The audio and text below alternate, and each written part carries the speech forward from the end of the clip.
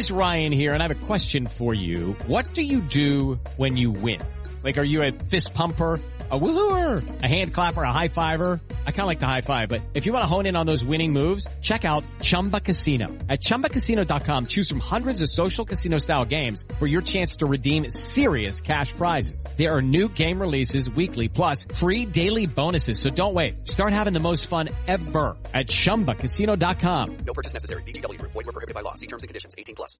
From Variety, I'm Michael Schneider. When Roseanne returned in 2018, it was an immediate hit. But after star Roseanne Barr made racist comments on social media, ABC quickly canceled the series. Out of the ashes came The Conners, which was also an immediate hit.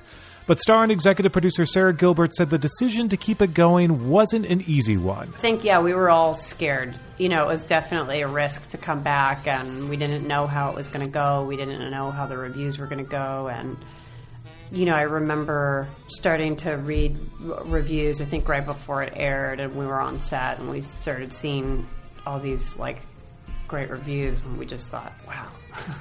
Yeah. We pulled it off somehow. On this edition of the podcast, we talk to Sarah Gilbert about The Conners, and we also explore her favorite TV moment ever, the landmark Family Ties episode, My Name is Alex. It's my favorite episode.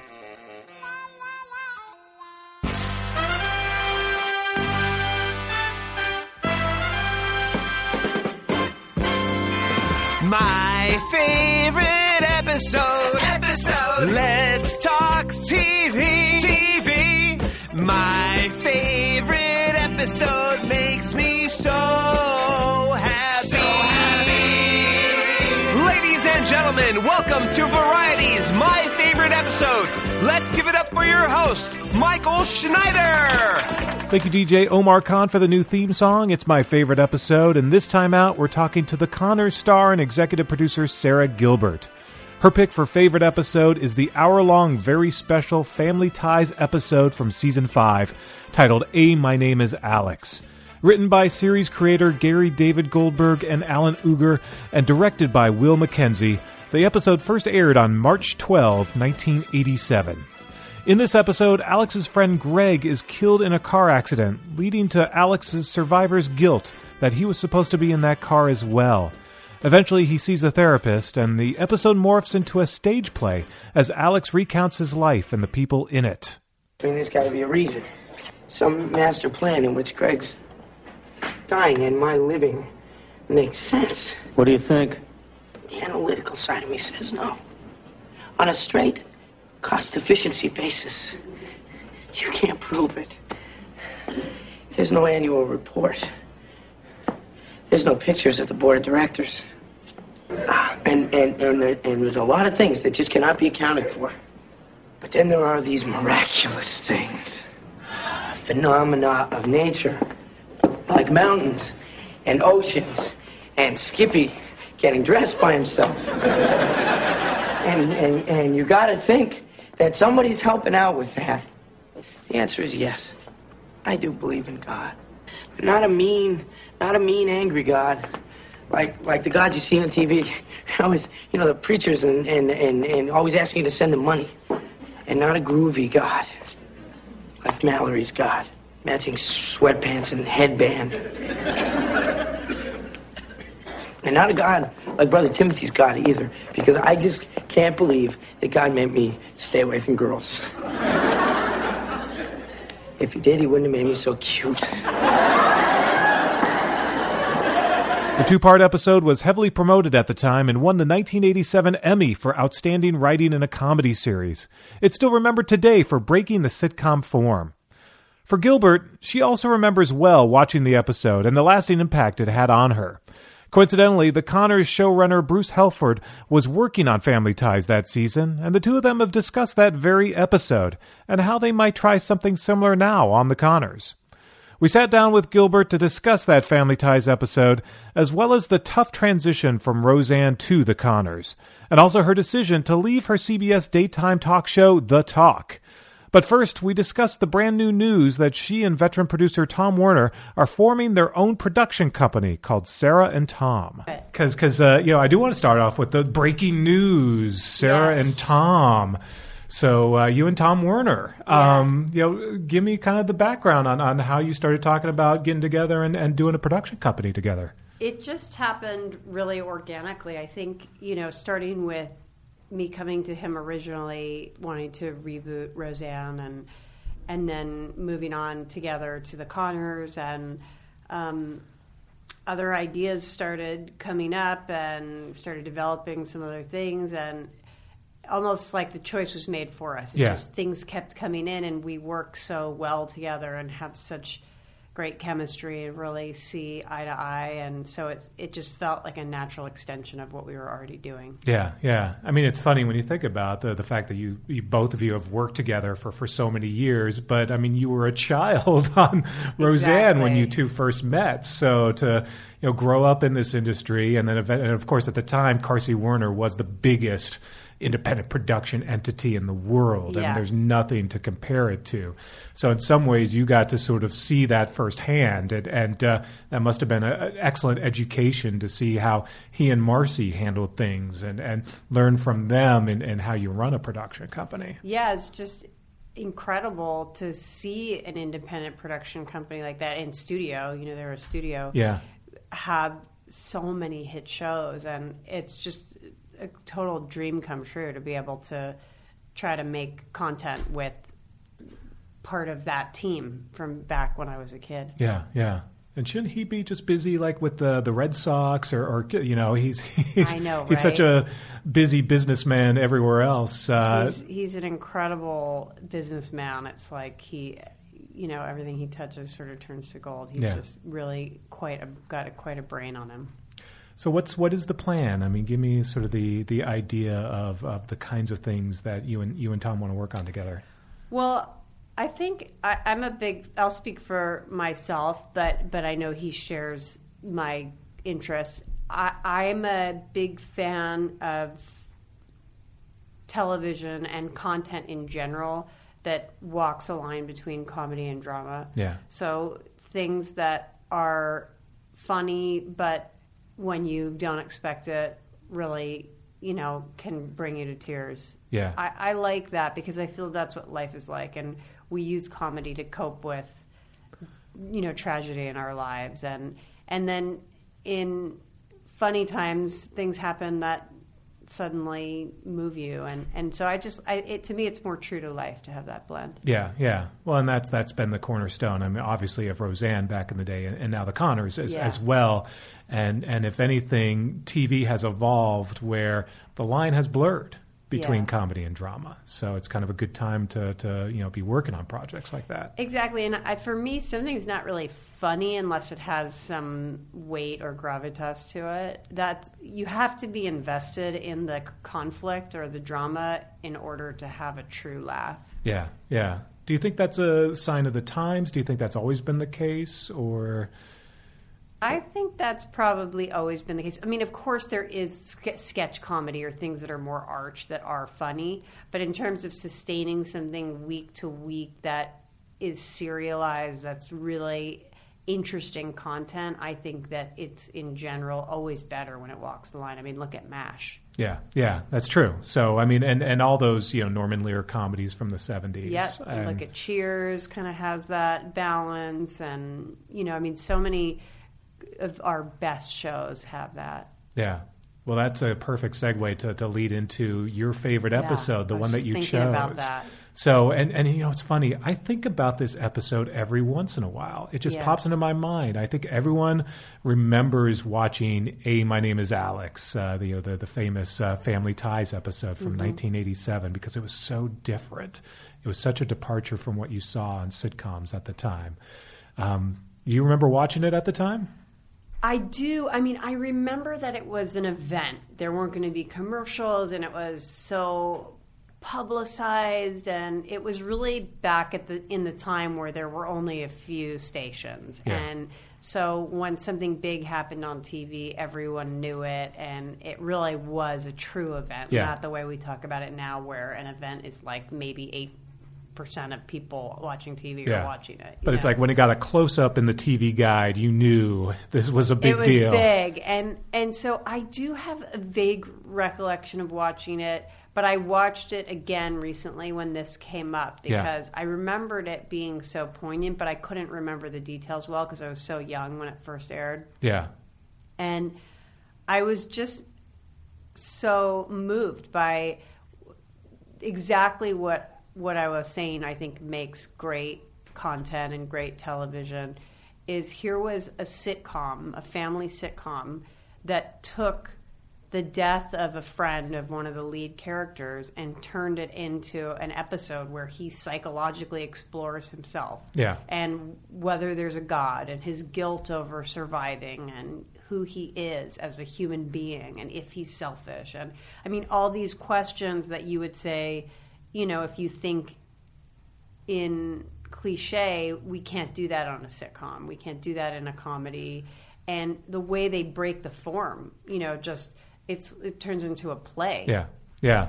And you know, to think back, you know, because I think we're spoiled now. You know, comedy, television in general has become so much more sophisticated. But to think back to 1987, when you know the sitcoms were pretty frivolous for the most part. I mean, they were funny, they were fine, It but was they feel good kind of TV. They weren't tackling, or if they were, they were kind of like superficially tackling big issues, the special, very special episodes. Hallmark kind of feel.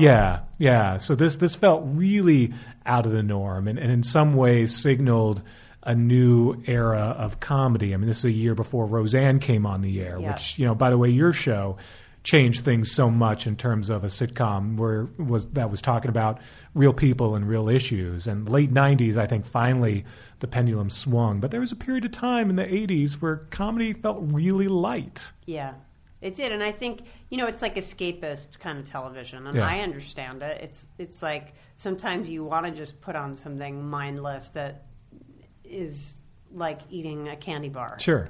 But in terms of making great content that moves things forward, you know, it has to make you think a little bit and make you feel a little bit. Yeah. So going back to that episode, you know, it was you know, a showcase obviously for Michael J. Fox, and it's a reminder that, you know, he was such a great comedic talent. I mean, he still is, obviously. I don't mean to talk to him about it in past tense, but in the 80s, he was the icon. I mean, this is after Back to the Future had come out, and he was a superstar, but he was still doing his sitcom at the same time. So he's fantastic. But he's fantastic, and he's so relatable. It's like his character borders on arch. Like, it's so extreme how conservative he is and consumed with himself and consumed with money, but he has this ability to still be relatable. It's sort of like, I think Lisa Kudrow does this really well, where her characters are pushing the envelope of real life, and same with Laurie Metcalf, but somehow you're still relating to their humanity, even though they're pushing the envelope and sort of breaking the rules as an actor. Yeah. Did you watch Family Ties when you were a kid? Or? I did. Yeah, I did. Yeah. What was your TV diet in the 80s? Oh, I think it was, you know, probably a lot of Carsey Werner shows. Mm-hmm. You know, it was like watching all their stuff and A Different World, and watching Cosby at the time, watching Family Ties, watching Silver Spoons, watching Cheers, a little bit of like reruns of Taxi, and, you know, that was a little before my time, but, you know, you'd catch some reruns of MASH. Yeah. But you're right. It was sort of a golden age of that kind of, you know, like escapist comedy, just fun half hour, you know, facts of life. Exactly. You know, all I watched those. that. Golden Girls I watched. Yeah. I watched a lot of TV as a kid. There was, I mean, and the thing is, it was back in the era where, you know, you watched with your family, and you know, everyone sort of watched the same half hour. Yep. So it had to hit. Wonder Years. Yeah. That was great. Yeah, which again was around that time where comedy was starting, I think, to get a little more deeper, sophisticated again. So you know, and Family Ties, this episode kind of bridges that gap. You know, there are signs in this episode that it's still, you know, an 80s sitcom. The thing that bugs me the most about this episode is we had never seen his best friend before. Right. And that always bugged me because I felt like, you know, I wanted to be more invested in, the death of his friend. And I feel like I would have if I'd seen the guy before, but they kind of sprung this guy on us. Yeah, I felt that too. I couldn't remember if we'd met him before, but when I was watching it, the character didn't feel like it had been established when I was watching it. It did feel like a little bit like, oh, okay, we've invented this for this episode. Yeah. But still, I'm like crying in the first 30 seconds. Yeah, and especially when he's talking to his, psychiatrist, and really getting deep. But it's kind of it reminds me that it feels like in the 80s, you still couldn't like actually kill off someone you know. Yeah, yeah. They weren't going to kill Skippy. Right, exactly. But yeah, I mean, it certainly broke a lot of the form of the time, more than people even do now. So I guess we can't, expect it to have like broken every single rule. Yeah, but still, it's. Do you talk to others about this episode? I talked to Bruce Helford about it, who is the showrunner on The Connors, and he was there when they made it. He was on the staff. Oh, he was on Family Time. Oh, that's So we've talked about it, and I was saying like it would be great this year to have some influence of that, like in our season in one of the episodes, and just to remember. I mean, like I said, our show's not that far from that tone, but just it's interesting not to do the same thing, but something that. How Alex P. Keaton is talking to the therapist, if there's a way to see all our characters talking. Yeah. Which I think we have a possibility, I'm going to be vague, but something where it's like loosely inspired. Break the walls a little bit and do... I'm not sure we'll break the wall, but like it will just you'll get to see possibly like people's inner life in a certain way. Yeah. I mean, that's what's fun now about TV is it does feel like, we were talking about those rules and back in the day there were so many rules and it doesn't feel like there are anymore. Yeah, there are less rules. I mean, the thing that's hard is like when you start breaking the fourth wall, especially on a show like The Connors, like I don't really think we should because you don't want to break the audience's trust that this is a real family. Yeah. So somehow they got away with it in that episode, but it's almost magical to be able to get away with something like that on that kind of show. Yeah, it's like a one-time deal. Like a one-time deal. And I guess because you believe the therapist is on the other side, you're not exactly breaking the fourth wall, you're just not seeing the therapist. It's not like he's talking to the audience. So. Yeah. Well, do you feel also that, in watching The Connors, it does feel... It's slightly different from, obviously TV has evolved, so you're not doing the same show you were doing with Roseanne in the 80s and 90s. It seems like you can go a little deeper, talk about things a little more openly. You dealt with issues on Roseanne, but it feels like you're going even further in on The Connors. Yeah, hopefully we are. You want to honor the original show and then keep up with the times to some degree, and I think we just naturally want to go deeper. We've been making less episodes, which has allowed us to make the show, more serialized and have these really complete arcs, which has been satisfying. So I think we'll try to do that again, even though it's probably a bigger order, and Yeah. Do you know how many are you doing next season? I don't think we have like the official statement on it yet. But more than 10. Yeah, more than 10. Yeah. So. Well, the thing with the Connors is you ended not so much on a cliffhanger because we know Darlene is staying in town and not moving to Chicago. But nonetheless, I felt kind of bad. I mean, I guess that's a statement on this is just Darlene's lot in life now, and you obviously need to have a show, so you can't move her to Chicago. Yeah. But nonetheless, what do you make of where Darlene is now and going into next season? Well, Darlene's interesting because she's really a balance for me between hope and sort of dashed dreams. Mm-hmm. It's like the Connors are this middle-class family that have trouble breaking the cycle. And so in order to properly tell that story, which represents so many Americans, it's not like Darlene can suddenly go run a huge business and make tons of money.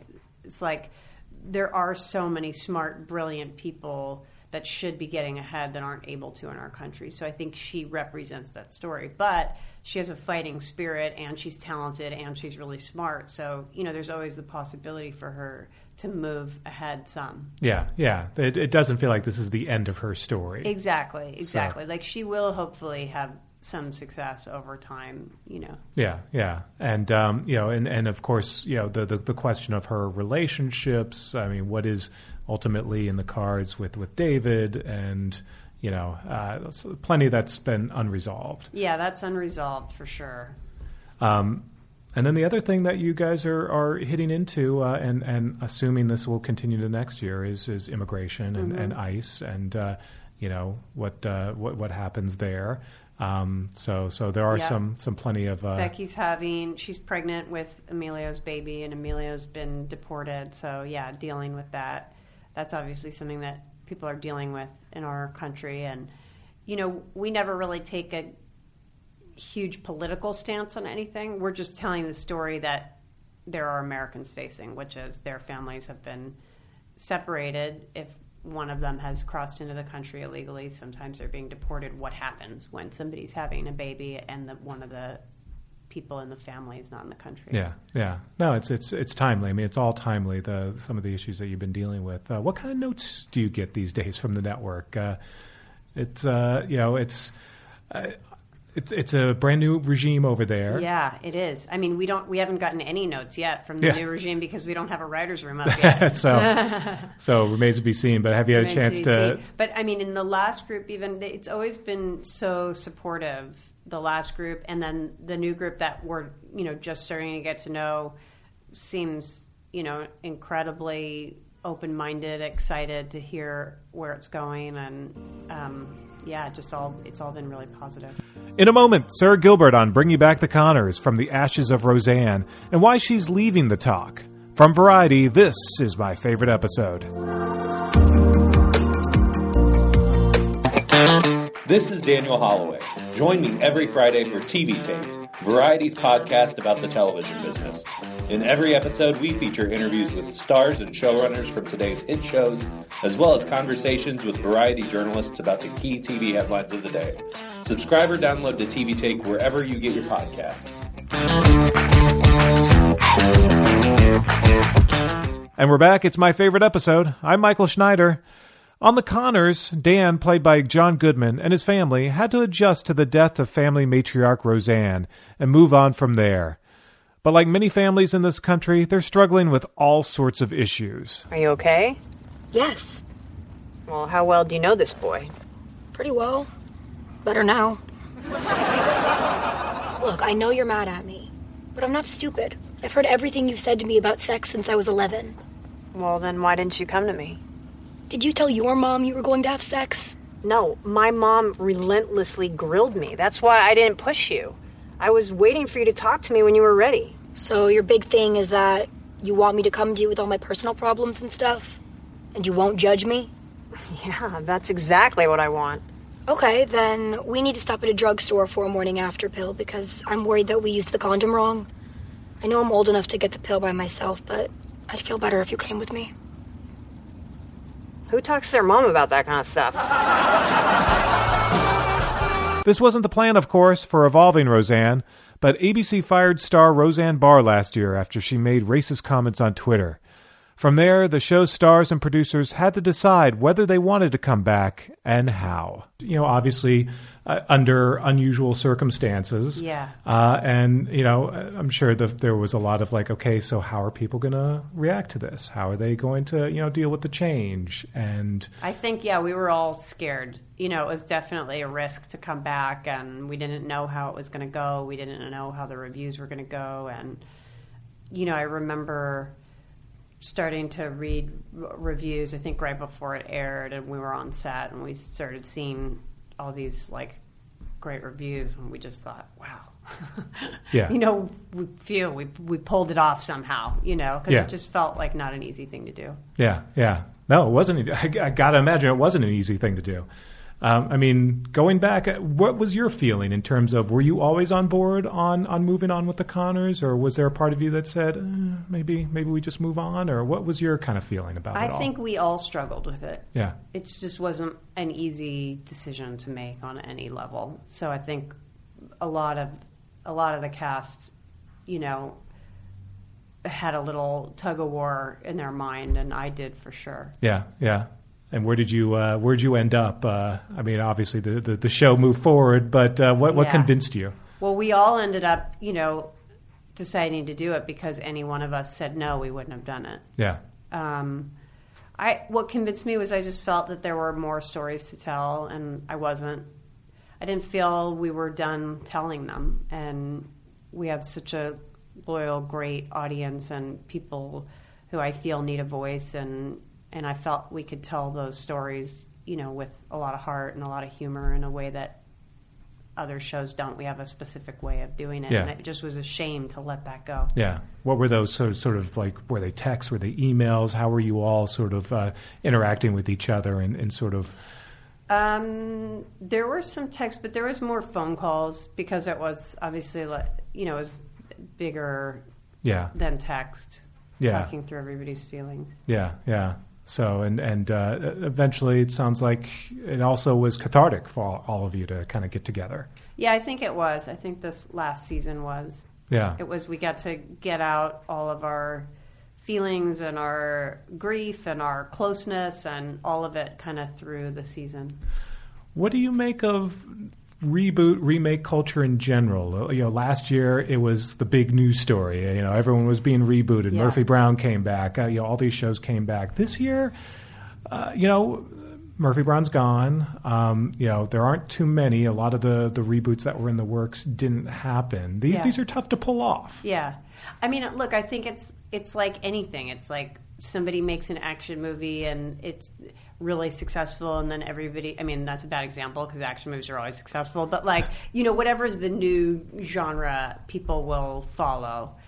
I think if you're doing a reboot, you just have to have something to say and a point of view, and I think that's helpful. Like, I don't think you can just make one and rely on the past necessarily. Mm-hmm. And then I think it's luck. You know, our show happened to be kind of timely in a way, and that was just a stroke of luck. Yeah, yeah. Now, there seemed to be a reason for you all to come back. Yeah, that's how it felt. There was a reason, and like I said, that's just the luck of the draw. So I wouldn't count out all reboots, but I would say, like, it definitely, you have to have a voice and a purpose. Yeah, yeah, and a reason, and not just do the same show again. Yeah, not just do the same show again, because then you might as well watch the reruns. Yeah, yeah, because again, I'm struck by how it's the same tone as the 90s show, but yet it feels contemporary. That's a hard needle to thread. Good, that's good to hear.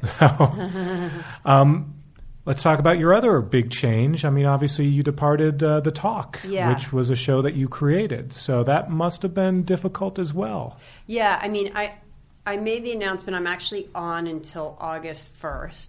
Mm-hmm. So, that was a very difficult decision, a lot of years in the making.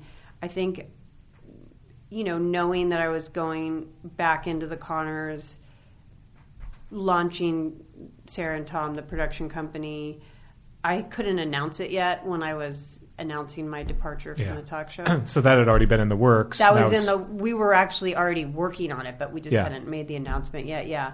And then, like I was saying, then having 3 kids, it's like there was no way for me to do the production company, the Connors, the talk show. I've been recurring on that show, Atypical. Mm-hmm. It's like it was too much, like something had to give. And I've been lucky enough to do the talk show for 9 years, and so that felt like the right move. Is okay, I've done that and I've fully explored it, and now it's time to do other creative, you know, ventures. 9 years is a long time. It is. So, and that's a big part of your life, and that's also a show where you have to be very public.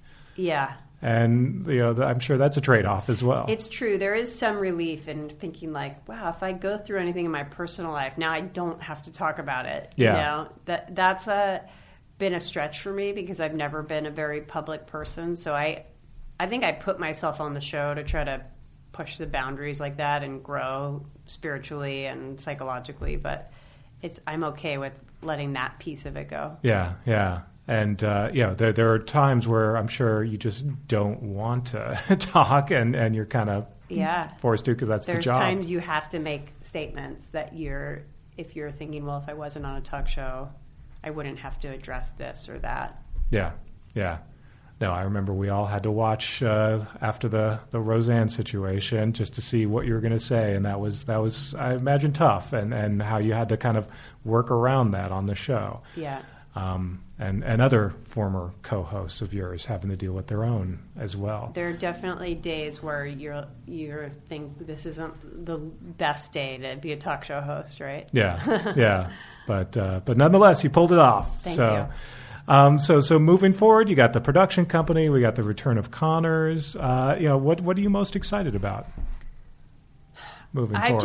I was just today we were all emailing back and forth about possible story ideas for the Connors, and it was so fun just to be in that creative space. And then I read a script that somebody sent us for the production company, and I was driving here, and yesterday I got to shoot my last episode of Atypical for the season, and did the talk show today. And I was driving here just thinking, I'm so excited. Like, I have so much creativity going on right now, and I've had years of my life that didn't feel like that. Yeah. So I think that's what I'm most excited about, is that ideas keep coming and opportunities keep coming, and it makes you feel really alive when you have this sort of interplay with the outside world where you're getting to create and you're getting responses back. Yeah, yeah. No, that's got to be interesting to, be in this career where I'm sure there are lean years, and then sort of when it rains, it pours. That's exactly it. And then when it rains, you're like, okay, take advantage, enjoy it, because it's going to go up and down. That's just how it goes. Yeah, yeah. Do you remember any piece of advice that Tom Werner gave you over the years that sort of stands out? Well, I just watch how he is with the world, because he's so good with people. I think he knows which battles to pick, and I've really watched him and kind of learned from that. Like, he knows when to give in to the group, even if it's something he's not crazy about, an idea he's not crazy about. So I've sort of taken his lead and learned a lot like that. Excellent. I'm trying to think if there's anything else we want to mention going back to the Family Ties episode that we didn't bring up. Have you ever worked with Michael J. Fox? No, I don't think we've worked together. I feel like I've met him, but I might have met him at a charity event in New York. But no, I would love to work with him. Yeah. He's incredible. Did you ever bring up the episode? No, I don't think so. But yeah, he did an amazing job. Everybody involved really did an amazing job. So if they hear this, they can hear it here. Yeah, say hello to Justine Bateman and exactly. Everyone else. Everybody. Yeah. It was awesome. Well, congrats, Sarah, on everything. Looking you. forward to the new season of The Connors. And, of course, so your final day on the talk is August 1st. August 1st? Yeah. What's the big plan? Any sort of? I assume it'll be a big celebration, a big farewell bash. Yeah, it'll be a farewell. Probably I'll talk to the host. The host will talk to me. Have my family there. Yeah. I hope, and I'd like to include the producers and the crew somehow, and just kind of like honor everybody who's been a part of it. And yeah, I think it'll be really sweet. I mean, I'm sure I will shed a lot of tears. Yeah, yeah. And on to new development at S&T, and then, of course, the new season of The Connors. Yeah. All right. Well, thanks so much, Sarah. Great talking to you.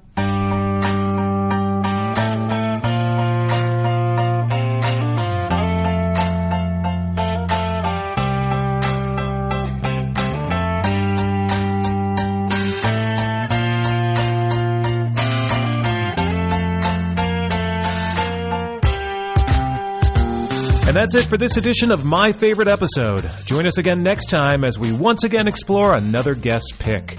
And be sure to subscribe to My Favorite Episode on Apple Podcasts, Stitcher, or anywhere you download podcasts. Also, head on over to Variety.com for your daily fix of TV news, analysis, and reviews. I'm Michael Schneider, and we'll see you again next time.